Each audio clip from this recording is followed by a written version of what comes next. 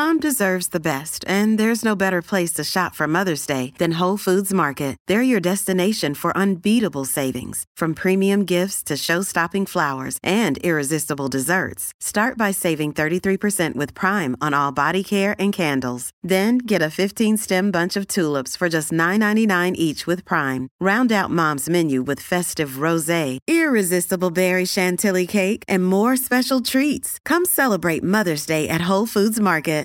At Evernorth Health Services, we believe costs shouldn't get in the way of life-changing care, and we're doing everything in our power to make it possible. Behavioral health solutions that also keep your projections at their best? It's possible. Pharmacy benefits that benefit your bottom line? It's possible. Complex specialty care that cares about your ROI? It's possible. Because we're already doing it. All while saving businesses billions. That's Wonder made possible. Learn more at evernorth.com/wonder. Welcome to the New Books Network. Hello, everybody, and welcome back to New Books in Medicine, a podcast channel on the New Books Network. My name's Claire Clark. I'm one of the hosts of the channel, and today we're talking to Merlin Chauquignon, who is the Donald H. Gemsen Assistant Professor of Socio-Medical Sciences at Columbia University's Mailman School of Public Health, and he is also the author of All Health Politics is Local, Community Battles for Medical Care and Environmental Health, which just came out this summer with the University of North Carolina Press. And we are excited to have him on the show. Dr. Chauquignon, welcome to the show. Oh, thank you, Dr. Clark. I'm really happy to be here. I wonder if you could get us started by telling us a little bit about yourself. Yeah, I mean, like education self and stuff like that. Like education self. Yeah. Yeah, it's funny. I always like hearing about that, like trajectories of scholars, not just historians, but how they got to places. And I think mine was pretty random and serendipitous. So I definitely did not want to be a historian at the outset of college, and really had no notion that this was a legit line of work that one could pursue. So it sort of happened by a series of accidents. But I would say the first light bulb was I took a class with Eric Foner at Columbia on the history of radicalism in the United States. I was sort of involved in social movements and activism myself in college, and so wanted just kind of a historical perspective on it. And this was a class I took in freshman year, and so it made a big impression on me because, I mean, one, it was just a very lively class. It was interpretive. It was not just a bunch of names and dates. And he was a spellbinding lecturer. So I think that got me curious about history. And then I took a class on archival research with Betsy Blackmar, who is, some of your audience members may know, written a lot of, they can only be described as muscular histories of Central Park and early American Manhattan, just like the sheer amount of archival research. So she's the one who really kind of taught me how to go through 100 boxes or something and try to get some kind of narrative out of it. But I think the most important person I took a class with was Sam Roberts, who is a very distinguished historian of public health and wrote a very important book on the Jim Crow South and TB in Baltimore. And he taught this class called History of African American Public Health Movements. And if the class had one argument, it was essentially that you can't tell the story of public health without realizing that public health is both a kind of institutional project to be admired in many ways, but also an institutional project that had an underside to it and that marginalized a lot of people and didn't work for some populations and not others. Dr. Roberts would always kind of remind us that one of the high points in traditional public health history narratives was the progressive era.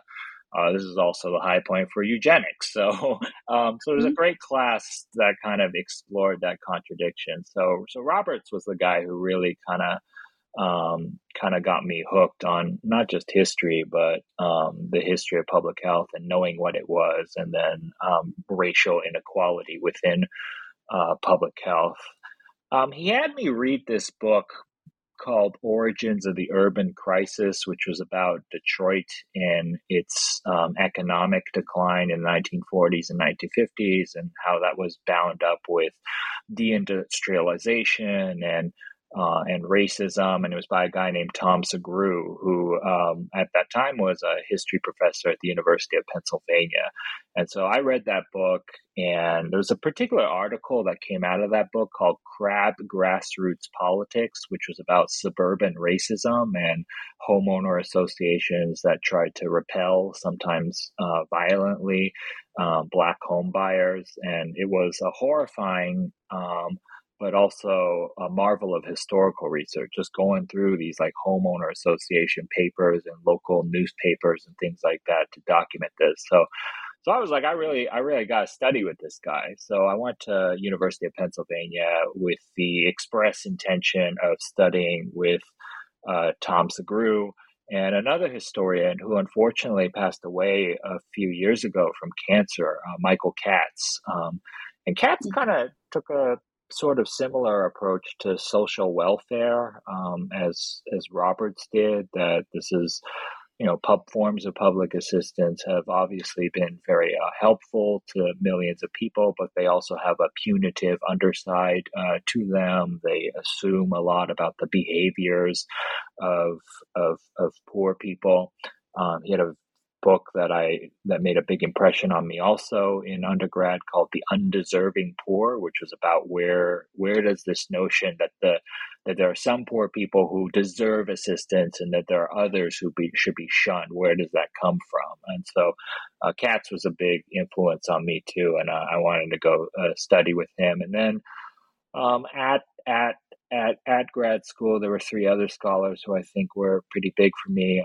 David Barnes was a historian of public health of France and kind of taught me to interrogate, again, sort of like Roberts did, what are public health's fundamental roots? And turns out they were a little unsavory, right? A lot of, especially if you look at England and France, a lot of very bound up with kind of Victorian era ways of regulating poor people. So Barnes taught me a lot about myth busting, and then the two others were Adolph Reed, who I can talk a little bit about more later, but really just changed how I thought about race and its relationship to capitalist structures. And he and I have worked closely on a number of things since. And then I think everybody should have, sometimes graduate students will ask for advice and stuff. And I always recommend having just a rando on your committee who does like absolutely nothing that is remotely related to what you do, but just like reads stuff and says smart things and can have you read smart books to help you improve your writing or argumentative skills. And that rando for me was Steve Hahn, who is a 19th century historian and wrote a book about the origins of about yeoman farmers, which was kind of like a precursor to understanding populism.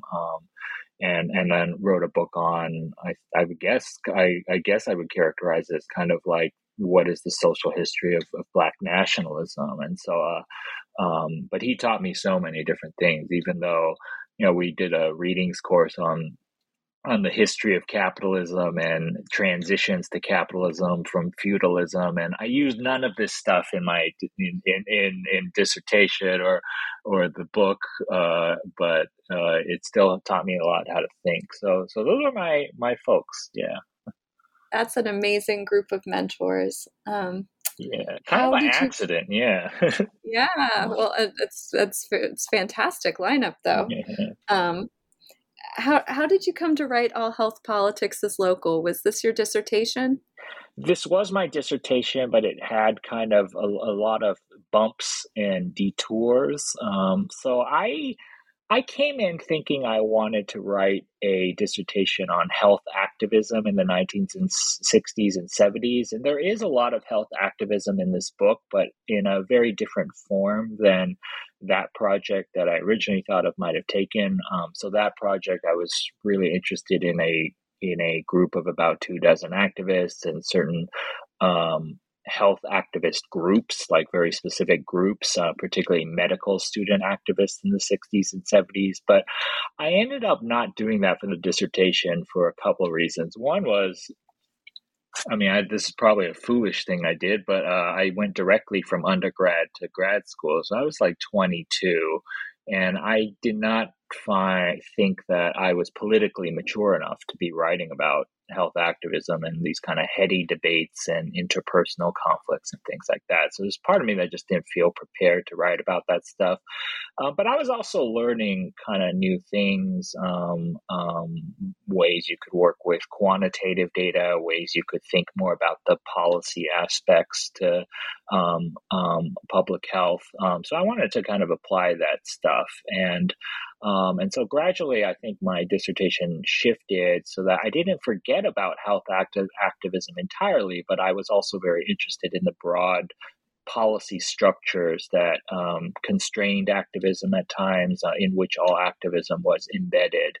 And I really started to develop an interest too in what you might call backyards, the actual locales, immediate environs where people lived, and how they experienced public health. And so I think that's where I got the idea to do a book that I hope has a feeling of national sweep, but that is ultimately grounded not in national level stuff, but local stuff. So yeah, it was kind of like, I think a lot of people enter grad school with an idea of what they want to do, and then they learn more stuff and switch course. So I think that's what happened.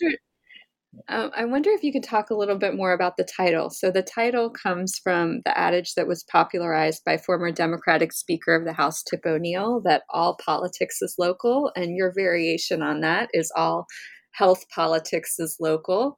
And this kind of becomes the analytic framework for the book. I wondered if you could say a little bit more about that.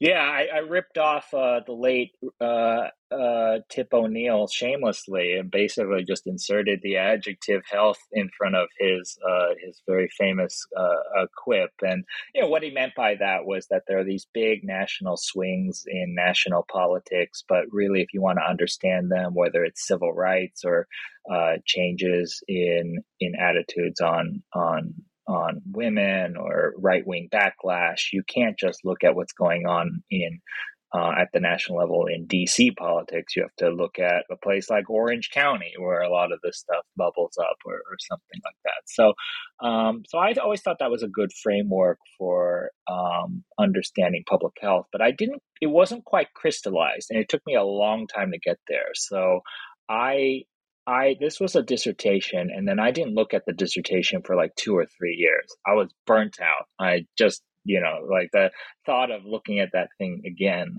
was, for a couple years, was something that made me very fearful and intimidated. So I just didn't touch it for like 2 or 3 years, and was working on other stuff at this postdoc I had. But I think I was struggling. I had a lot of material for the dissertation, but I didn't have the right frame for it. So the original frame was not localism. That's not what the dissertation was framed at. It was about the division between medical care and everything that is not medical care. So some people may know this in the audience, some people may not, but there's this perennial debate in public health about how much medical care actually matters to improving public health. And I think the general consensus is it matters way less than we think, that even if everybody in the country had great medical care, we would still have a lot of public health problems for a host of reasons outside of medical care access in the medical care system. So I wanted to do something with that. And that was originally how the dissertation was framed. It was about here are some cases that are about medical care, and then here are some cases that are not about medical care, environmental health cases. But it seemed kind of too esoteric a framing. I think people in public health would get it, but I think people outside it outside of it wouldn't. So I said, nah, that's not the right framework. It doesn't come as intuitively to as many people as I was like as I would like. So again, I kind of went to the dissertation, struggled with the framework, and then got scared and put it away for like 6 months. I kept doing this, kept kicking the can down the road. At some point, I had to actually write the thing, so I came back to it, and I have a writing spot. I don't know. Dr. Clark, if you have like a writing spot where you go away to, like here in the Oh, I Northeast. wish I did. I wish Yeah, I did. here in the Northeast, everybody likes to go to the forest. And I don't. I'm not a forest guy. I don't like ticks and stuff. So I said I'm not going to a forest, but I definitely needed to isolate, And so my sweet isolation spot is Miami, Florida, and particularly South Beach. So I went to South Beach and I locked myself up for like a week, and I said we are going to figure out this framework, and we are not leaving South Beach until we do, which might have been a mistake because it's a strong incentive to stay in glorious South Beach. But went to South Beach and thought about that, kind of read the dissertation again, and then at the same time I brought some kind of political history books with me, and there was this volume that was edited a number of years ago now by Julian Zelizer, Meg Jacobs, and I think Bill Novak, and it had actually a Tom Segru essay in it. And the Tom Segru essay, like Tip O'Neill's quip, was called "All Politics is Local," and in that essay, Segru talks about how even with the growth of the federal state and the federal government, local impulses are still important. And so there was kind of this sudden light bulb in my head. I said, that is what you are writing about. Like, fundamentally, you chose to do local studies. You chose to do local studies because you thought studies that were too centered on the national level, and particularly national quantitative data, sort of missed the thicket of what goes on at the micro level on the ground. And local strategies are also what all of your actors in this tale are ultimately get behind. These kind of local grassroots bottom up strategies.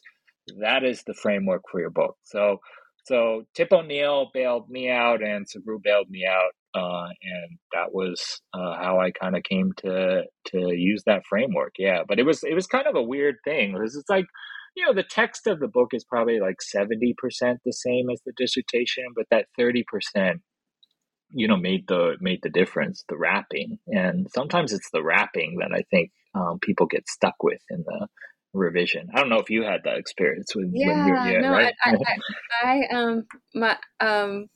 we're not here to talk about my dissertation first book, but I definitely think it works. And you say in the book, you say that most of our synthetic accounts of health politics are at the national level. And when I think about the books that are out there about public health, I think that's right. I think, this does fill a gap that exists. And I'm curious how you chose. So you look at health activism in New York, Los Angeles, Cleveland, Ohio, and Central Appalachia, and your time period is from the 1960s to the 1980s. Why? How did you come to research these places and this time period? No, great question. So there's both intellectual reasons and then fake reasons, there's intellectual reasons that are somewhat fake and somewhat real, and then there are real reasons. And very few historians, I think, cop to the real reason, but I'm going to. So New York was close to Philadelphia, where I was doing my dissertation, or it was going to grad school, so I could count on friends to who would let me sleep over while I was doing archival research in New York.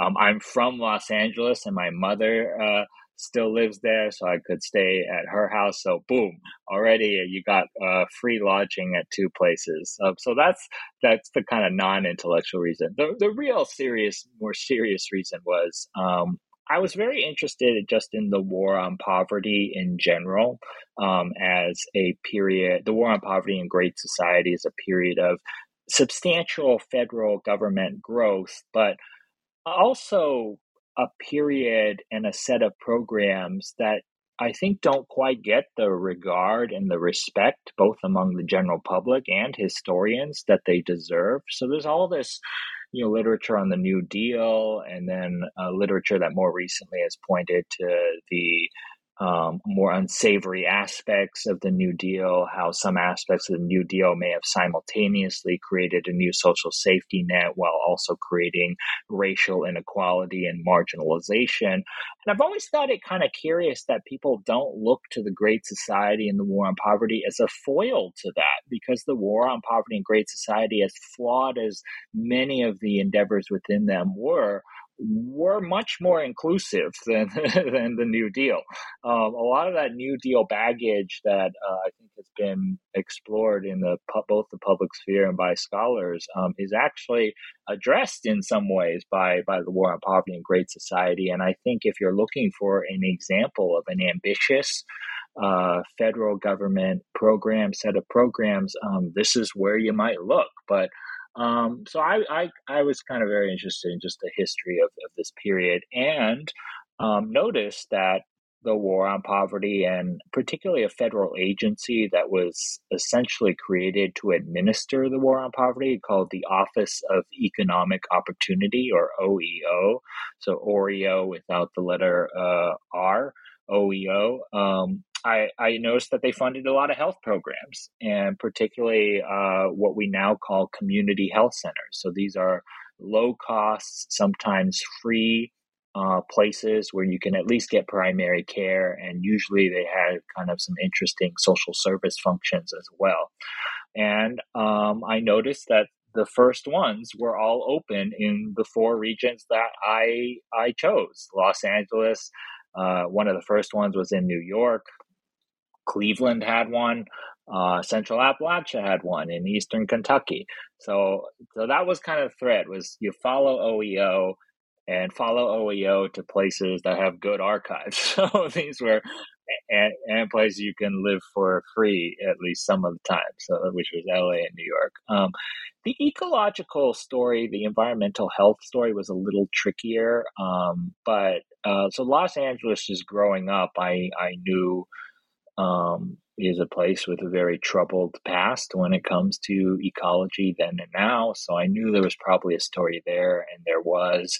And then Central Appalachia I picked largely because at the time there was a lot of, this was like, I don't know, 2010 or so, there was a lot of scientific literature appearing on coal mining, and particularly this process called mountaintop removal, where you essentially explode part of the mountain to get to the coal seam. And it's a pretty devastating process just for ecology, but also for human health. And I wanted to know the history of that. And so that kind of made Central Appalachia a potential prospect for another environmental health story. And that's how I picked that. So there were, I didn't want to just pick a basket of random places. I was looking for kind of some threads. And so OEO was a thread for the medical care side. And then for the environmental health side, eventually I was looking for a strong comparison and divergence in success. And so LA in the book was a success story in terms of controlling environmental health problems of the time, and Central Appalachia was not. So there was kind of a nice foil there and a nice entry point to a comparative analysis. Great. Yeah. Instead of going sort of location by location, the rest of my questions are all going to focus on different tensions that the book covers, sort of the various different battles that are in your subtitle. So I'll ask you to kind of talk about more than one of these cases at once, I guess, instead of going in order through each of the towns, or each of the locations, which I think would be kind of boring. So I'm going to ask some bigger picture questions. Oh, okay. So in each of the locations, New York, LA, Cleveland, Central Appalachia, there is a tension between the community and the medical institutions that are supposed to serve it. So in New York, there's a problem of the sustainability of public hospitals. And in Los Angeles, there's a problem of medical maldistribution, so a lack of health services in the predominantly Black Watts neighborhood. In Cleveland, there's a problem of access, and that is that the renowned Cleveland Clinic exists amid a blighted and racially segregated neighborhood. And then in Appalachia, there's a problem of mismanagement of government funds that are intended for the improvement of local health services. Can you talk about what each of these stories have in common in terms of the tensions between the community and then the medical institutions? Yeah, no, that's a terrific question. I think there's like maybe two or three kind of common points, even though, because one of the arguments of the book is that you have to go local to see local variation and how local idiosyncrasies impact what are common health problems in very different ways. So there's a lot of difference among these four places that are due to local characteristics, unique characteristics, but there are also some commonalities. So I think two or three of them are. The first is just like an extraordinary faith in local imperatives and changing things at that level. So in the case of Cleveland, it's not the problem wasn't that there was no healthcare in Cleveland. Cleveland then and now is actually famous for having a lot of innovative healthcare infrastructure, but the problem is a lot of that healthcare infrastructure is only open to people with deep pockets, and so the idea was to open healthcare up and extend it to places that had previously been denied it. As you mentioned in the Los Angeles South Central Watts example, it's somewhat different. It's built where it never existed, but the common thread in all of this is to do stuff at a very local level, particularly in the form of new facilities or changing the facilities that existed. So it's kind of this faith, this local imperative, this local thrust. That's one commonality that threads it, and it's also projects that involve local people. So these are not endeavors where some functionary from a Washington D.C. agency is called in from outside. There's particularly in the Los Angeles and Central Appalachia case, there's a lot of faith that people who live in the neighborhoods and need these services are also people who are going to be a critical part of building them. And I guess that gets to the second commonality, which is an extraordinary faith, much of it validated subsequently, much of it, I think, a little bit of it misplaced, but a huge faith in community participation. That is the notion that people shouldn't just be passive receivers of services that medical doctors and other wonky experts make for them. They should have an active part in shaping the nature of those services and shaping the administration of the institutions that they rely upon. And this is something that's kind of in the air just in broader American society in the 1960s and 1970s. So there's a very famous phrase that was made popular by the group Students for a Democratic Society: participatory democracy. So this is, the notion that there are lots of powerful institutions that we all have to, that we are all reliant upon in our day-to-day lives, and they are the actual inputs that we have on how they're run and how they serve us are actually foreclosed. These are insular. And so the notion of participatory democracy is, people should have a say in the kinds of institutions that shape their lives. They shouldn't just, again, be passive receivers of those institutions' actions. So I think community participation is the second thread running through this. And it actually becomes part of government policy. So the agency, the War on Poverty agency that I mentioned earlier, the Office of Economic Opportunity, in the federal law that created that agency, it said that any local project getting money from this new allocation needed to have community boards that were composed of non-professional lay people, and the board would sort of serve as a community check to the usual kinds of experts who ran things. So I think the second is participation. And then third is more in the form of a problem. I think all of these local endeavors, particularly in the medical care sector that I examine, are always wrestling with the problem of scale. So you have one great project in one neighborhood, but ultimately that's just one project in one neighborhood, and even that one neighborhood project can't serve everybody in that neighborhood. So how do you actually expand this so it's not just this one isolated node that's a success, where even though the rest of the system is deficient? And I don't think they quite solve that problem. And I think many local endeavors today are dealing with the scale problem.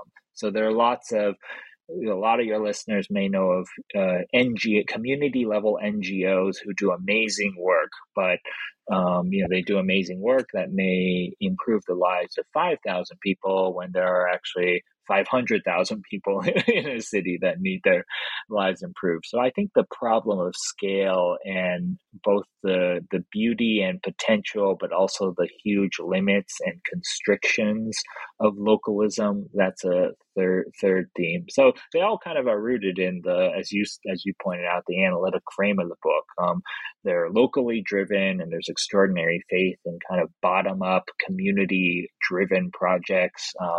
There's a lot of faith in lay people actually having real administrative control to an extent in these projects, community participation. And then there's this persistent problem that's lurking in the background, which is how you're actually going to scale this up so it's just not this, one local victory here, another local victory there. Yeah. I think it's worth pointing out to our listeners that you actually do a wonderful job of capturing the perspective of the communities that you talk about. So you got all access to the OEO records and to the medical institutional records, but then throughout the book, you find the community, the voices of the folks on the ground who are sort of doing the work.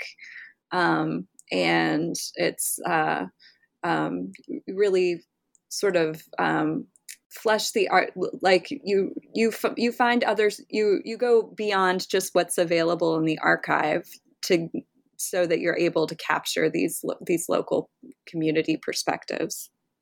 Yeah, and here I gotta thank, and this is kind of a thing that became apparent to me both in writing this book and researching kind of community health topics, is that as you say, there's a lot of stuff you can find out about the bureaucracy and the government agency aspect of it in your traditional archives that are held in libraries, academic institutions, the national archives, and things like that. But those are often missing, as you say, voices of actual people who experienced and lived through these programs. And the key for me was actually going old school and picking up the telephone and identifying some of these people and calling them. And I found one thing that people really are happy to do is actually just give you their old crap that's been accumulating for like decades. So, there's one story. So I spend a lot of time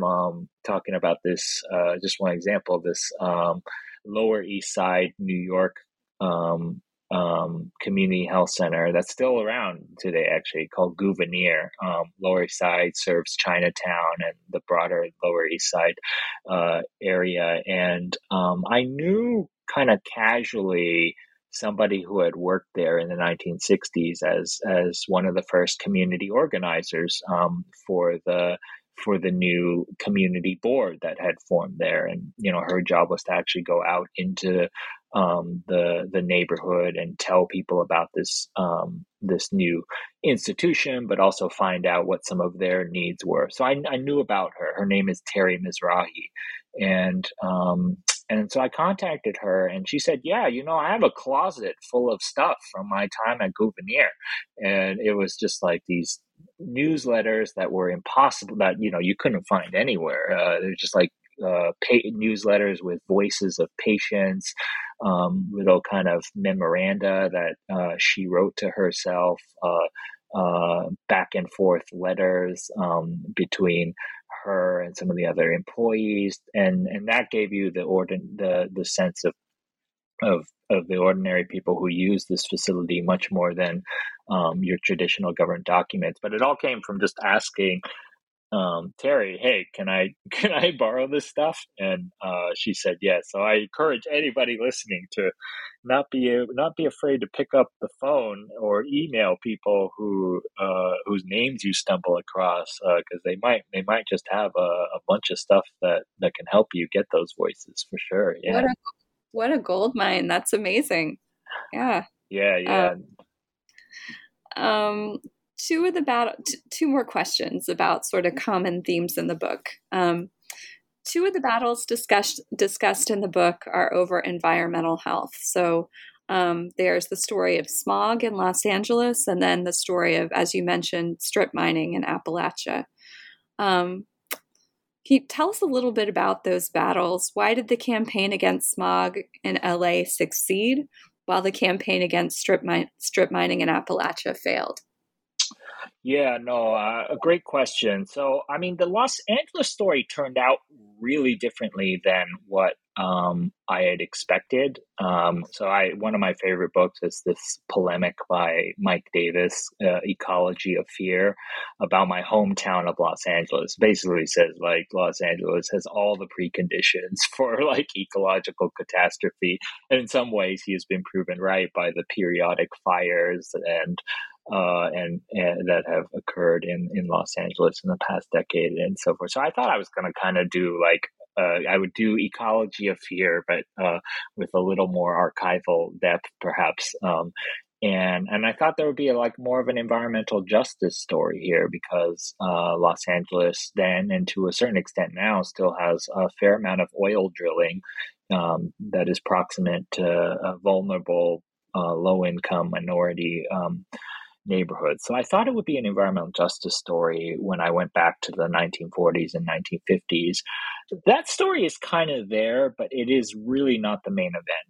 The main event, and it just kind of hits you in the face when you look at the archival documents, is what you said. It is the pervasiveness of smog and smog attacks in the 1940s and 1950s in Los Angeles, but also the triumph of a very aggressive air pollution program that markedly turned around the situation, not entirely, as anybody who grew up in Los Angeles knows, but substantially within about 20 years. And so that was the puzzle, is how does smog go from being and it's, like I said, I grew up in Los Angeles. Like, everybody takes pot shots at Los Angeles for being smoggy and polluted, and we certainly have those days, but it is nothing compared to what it was in the 1940s and 1950s. There are accounts of people who, they step outside of their houses and involuntarily they just start crying immediately because something is getting in their eyes and triggering that response, or all kinds of nasal problems, sinus problems. There are smog blankets in the city where the entire where Los Angeles just goes dark for a day. So that doesn't happen now. So it's like, how did this happen? And so that's how I wanted. That was the puzzle of why I wanted to study Los Angeles. Why was this so successful? It's not a place you think, given what you know about Los Angeles politics, 1940s, 1950s, not necessarily a progressive town. So why did this happen? The Central Appalachia story was kind of the opposite. So I knew already in some ways that attempts to mitigate the ravages of mining, and particularly a technique called strip mining, surface mining. So this is when huge tractors and bulldozers come and deforest land, and then very forcefully using mechanized methods dig up until you can find a coal seam. I already knew in some ways that it was not the attempts to control this were not successful, because surface mining has been going on until recently at a very rapid pace, and as I mentioned, it's sort of evolutionary endpoint is this brutal mountaintop removing technique. And so I want to know why in one place you have very successful environmental health mitigation, and in others you don't, and it's full speed ahead on ecological destruction to get coal. And what I ended up coming to was, I think, two reasons. And they might be instructive, too, for climate change politics. I've been thinking a lot about that. But in Los Angeles, you essentially have a coalition of odd political bedfellows that nonetheless unite around combating smog. And so one critical part of this is the most obvious. These are just kind of neighborhood level, local environmental activists who send crabby letters to constituents. They form ad hoc organizations saying something has got to be done about smog.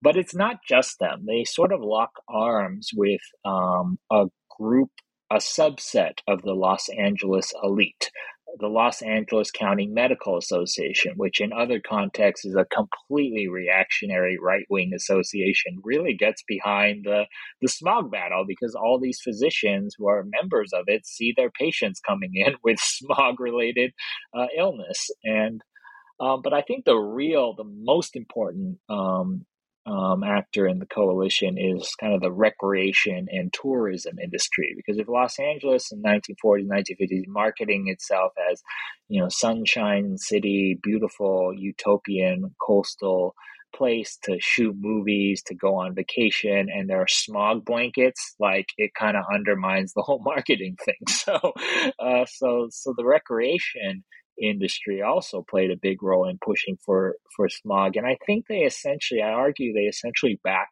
the industrialists, which are oil and gas companies and the steel industry, into a corner, and they capitulate and say, okay, we'll try our best to go along with this smog mitigation. And it's essentially an intercapitalist competition. And I've always just thought as just a political strategy, if you can exploit divisions between capitalists, that can often be one of the a major turning point in any kind of endeavor. And I think you see this again with this climate bill, because there are lots of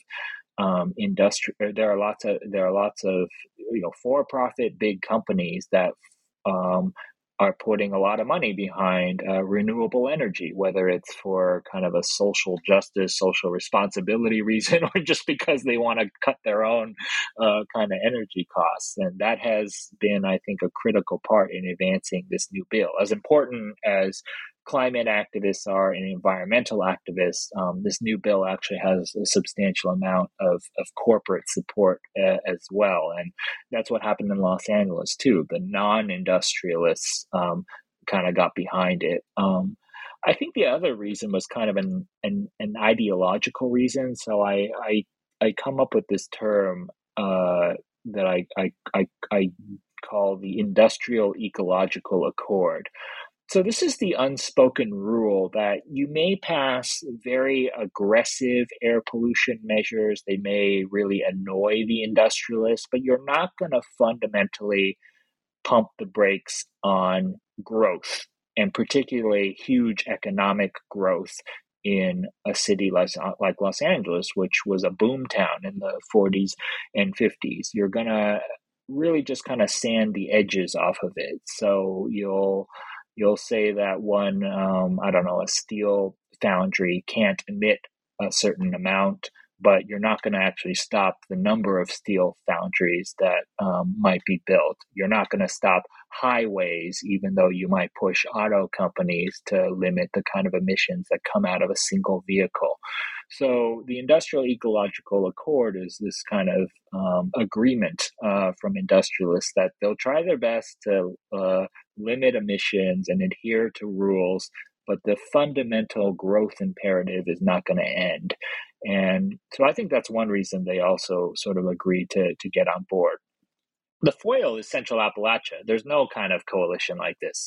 Kentucky, as you know, has a lot of energy interests that still play a disturbingly large role in government. It is a state that is very dependent on those energy companies. So whereas Los Angeles had a lot of economic diversification, Kentucky had much less of that, especially in the time period that I talk about, which is kind of 60s, 70s, early 1980s. So you don't have these inter-capitalist tensions that you can exploit. You don't have, the environmentalists don't have these powerful allies like the Los Angeles County Medical Association or a huge recreation Hollywood type industry that they can form alliances with. So because you don't have the alliances, it's basically like the environmental health activists by themselves opposing something that is central not just to the Kentucky economy, but the American economy, because there was a period in time where most electricity in the United States came from coal, and came not only from coal, but coal from this Appalachian region. So the odds are very stacked against the activists in Kentucky in a way that they aren't in Central Appalachia, that they aren't in Los Angeles. Yeah. Well, great. Well, I have one more question about commonalities. So you work in a college of public health. I work in an academic medical center. Some of the people listening to us might be in a similar boat. I really think that this book has lessons for us, those of us who work in academic medicine or in colleges of public health, in terms of town-gown relations. Can you, using some of the examples from the history you tell, from what you learned while you were doing your research, can you tell us what are some things that universities can do to foster effective community involvement? That's a great question. I teach at Columbia, and particularly this is a university that, let's just say, does not have stellar relations with the neighbors, with its neighbors then and also now, to be quite frank. And the medical center, which is located in Washington Heights, a low-income, predominantly Latinx neighborhood.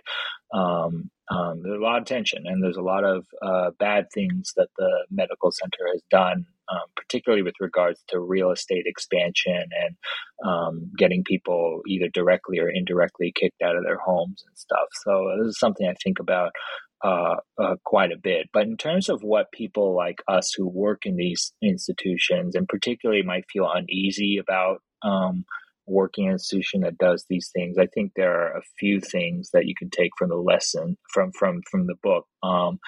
And particularly, I'm thinking about the Cleveland Clinic case. So the Cleveland Clinic, as Dr. Clark mentioned, is located on the east side of Cleveland in a still very under-resourced, deeply segregated neighborhood.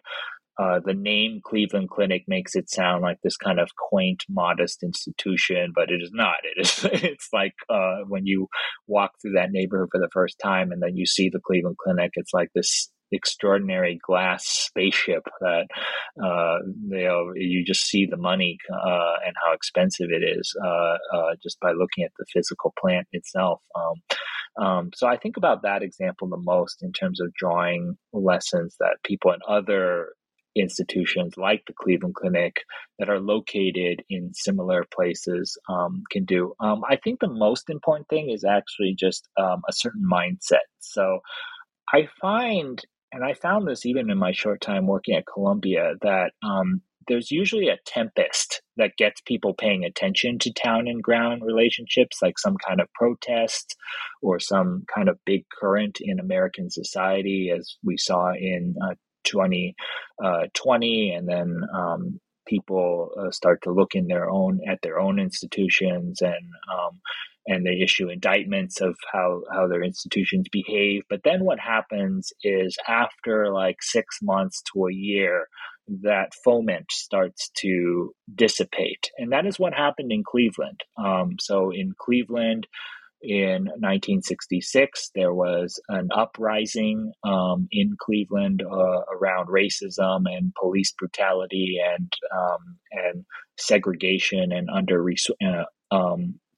and lack of resources, and a lot of anger, as there was in a number of other cities across the United States. And so the Cleveland Clinic has to go on the defensive because people are starting to point fingers at, well, what is the Cleveland Clinic's responsibility now that these sorts of demands are being made? But then what happens is that after some time, people forget. So there's like this huge spike in interest, and then it's a lull. And then when you go to the lull, everybody sort of just forgets about the problems. And I found this cycle even here. And so I think one lesson is you don't take your eye off the ball even when the tempest is over. So when that initial groundswell of interest is done, that's actually when you need to be most committed, not during the period when everybody on campus is angry, but maybe the period when only 20 people are upset. You got to keep pushing and not forget what happened. So that's one thing.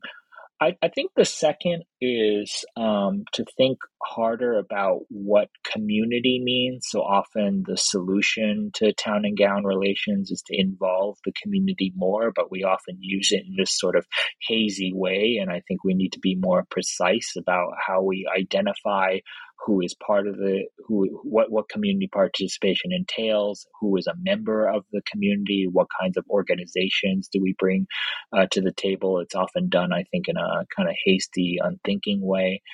The third is, I think you got to have some respect for leadership and structure. And this is something where people might disagree with me on. But, in my book, there are lots of conflicts over the community participation demand. Who is part of the community? How much control should the community have? Let's say you're running like a medical institution and you commit to building a community clinic in a neighborhood like Watts or Washington Heights or something like that, and you commit to community participation. Does that mean that the community members, however you define them, should have control over every single detail of the institution? Probably not. It would probably be unworkable after a while to just have to have a quorum on every kind of tiny little hiring detail or infrastructural improvement. And so you need some leadership and structure that still preserves the overall spirit and goal of community participation while actually being logistically reasonable. And I think there's a case in this book around Watts and this kind of community health center that was built in Watts where they did that. They initially had a lot of squabbling over what this community board's mandate was, and then they changed it more to a board of directors type of structure. And I think that's actually a good one, a board of directors that is not composed of the usual kinds of people who are on boards, but that also takes more of a bird's eye approach to running and running things and giving input rather than micromanaging.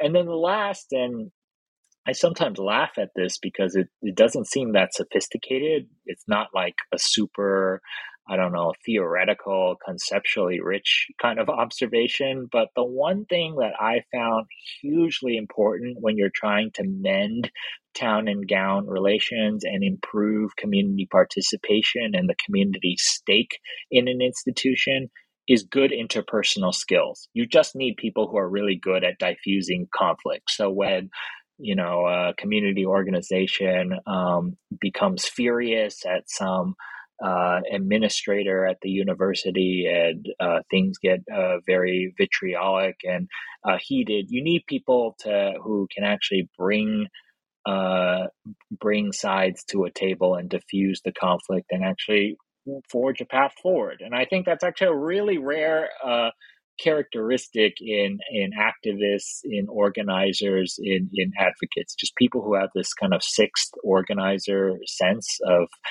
how to be a good human. And there are a couple people in this book who I actually got pretty emotional researching them, because I was like, man, like these guys, this person is so good at at observing, micro level human behavior and understanding how to navigate it. And particularly the Watts people. There's these two. One was a physician named Rodney Powell, and the other was a community organizer they hired named Jack Bates. And I found Powell, and he was kind enough to actually show me some of his papers, but I couldn't find Jim Bates. I really wanted to find him because he just wrote this poetic stuff about like the structure of the Watts neighborhood and all the different factions and why they sometimes didn't like each other. And he just had an extraordinary sensitivity. And again, I say all this stuff because it's hard to put in academic terms, this interpersonal skills part. But as somebody who has been in some activist movements too, I've seen activists clobber each other and really end up hating each other. And you always appreciate the people who can serve as a temperate glue voice, a glue that brings people together after those kinds of moments. So I think interpersonal skills and identifying people in academic institutions who have those skills and who can communicate credibly to community members is huge. Well, you talked a little bit about the problem of scale. That brings us to your conclusion.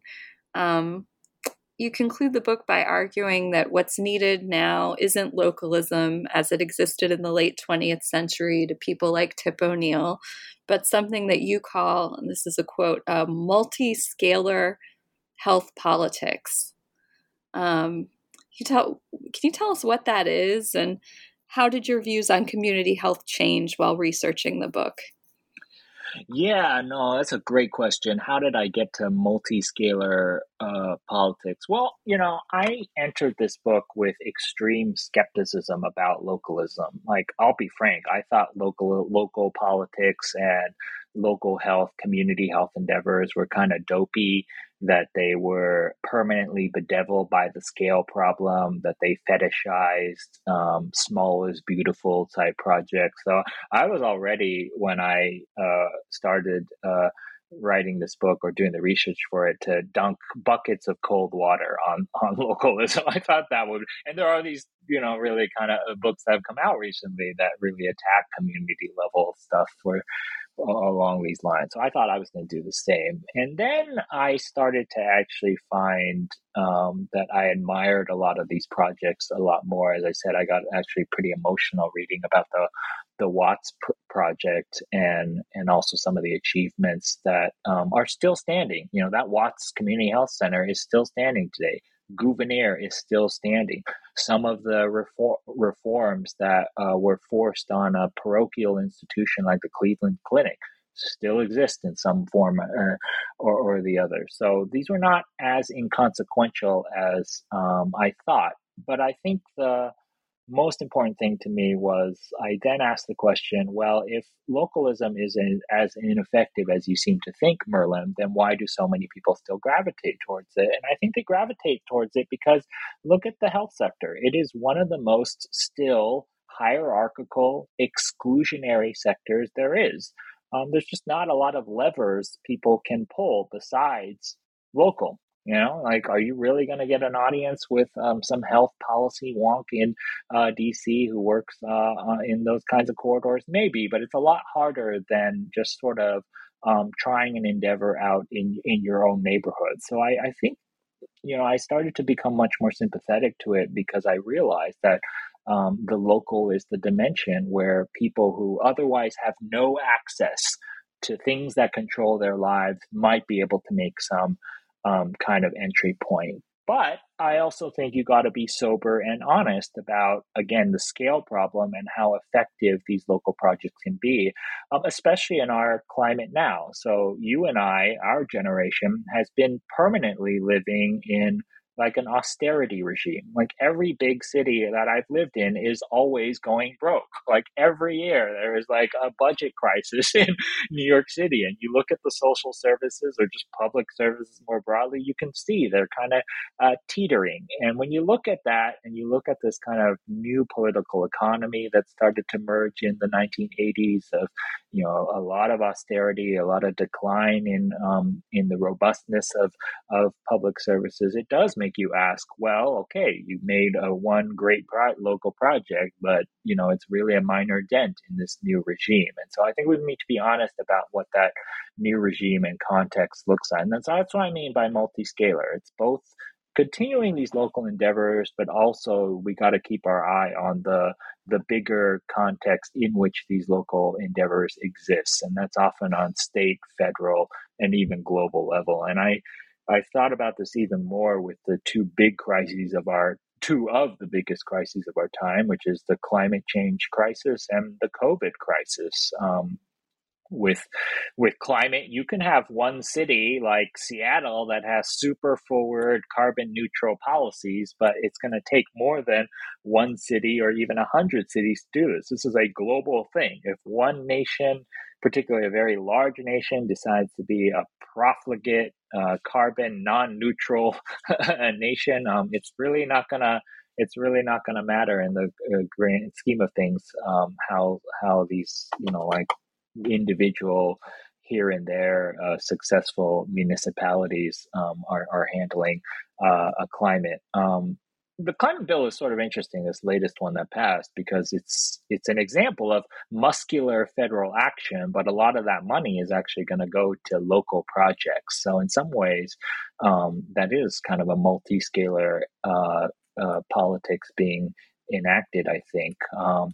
I thought COVID was another very sobering thing for me. Like, we all know that more at the beginning of the pandemic than the end of the pandemic. At the beginning of the pandemic, there were lots of cities and states and even countries that were doing really well.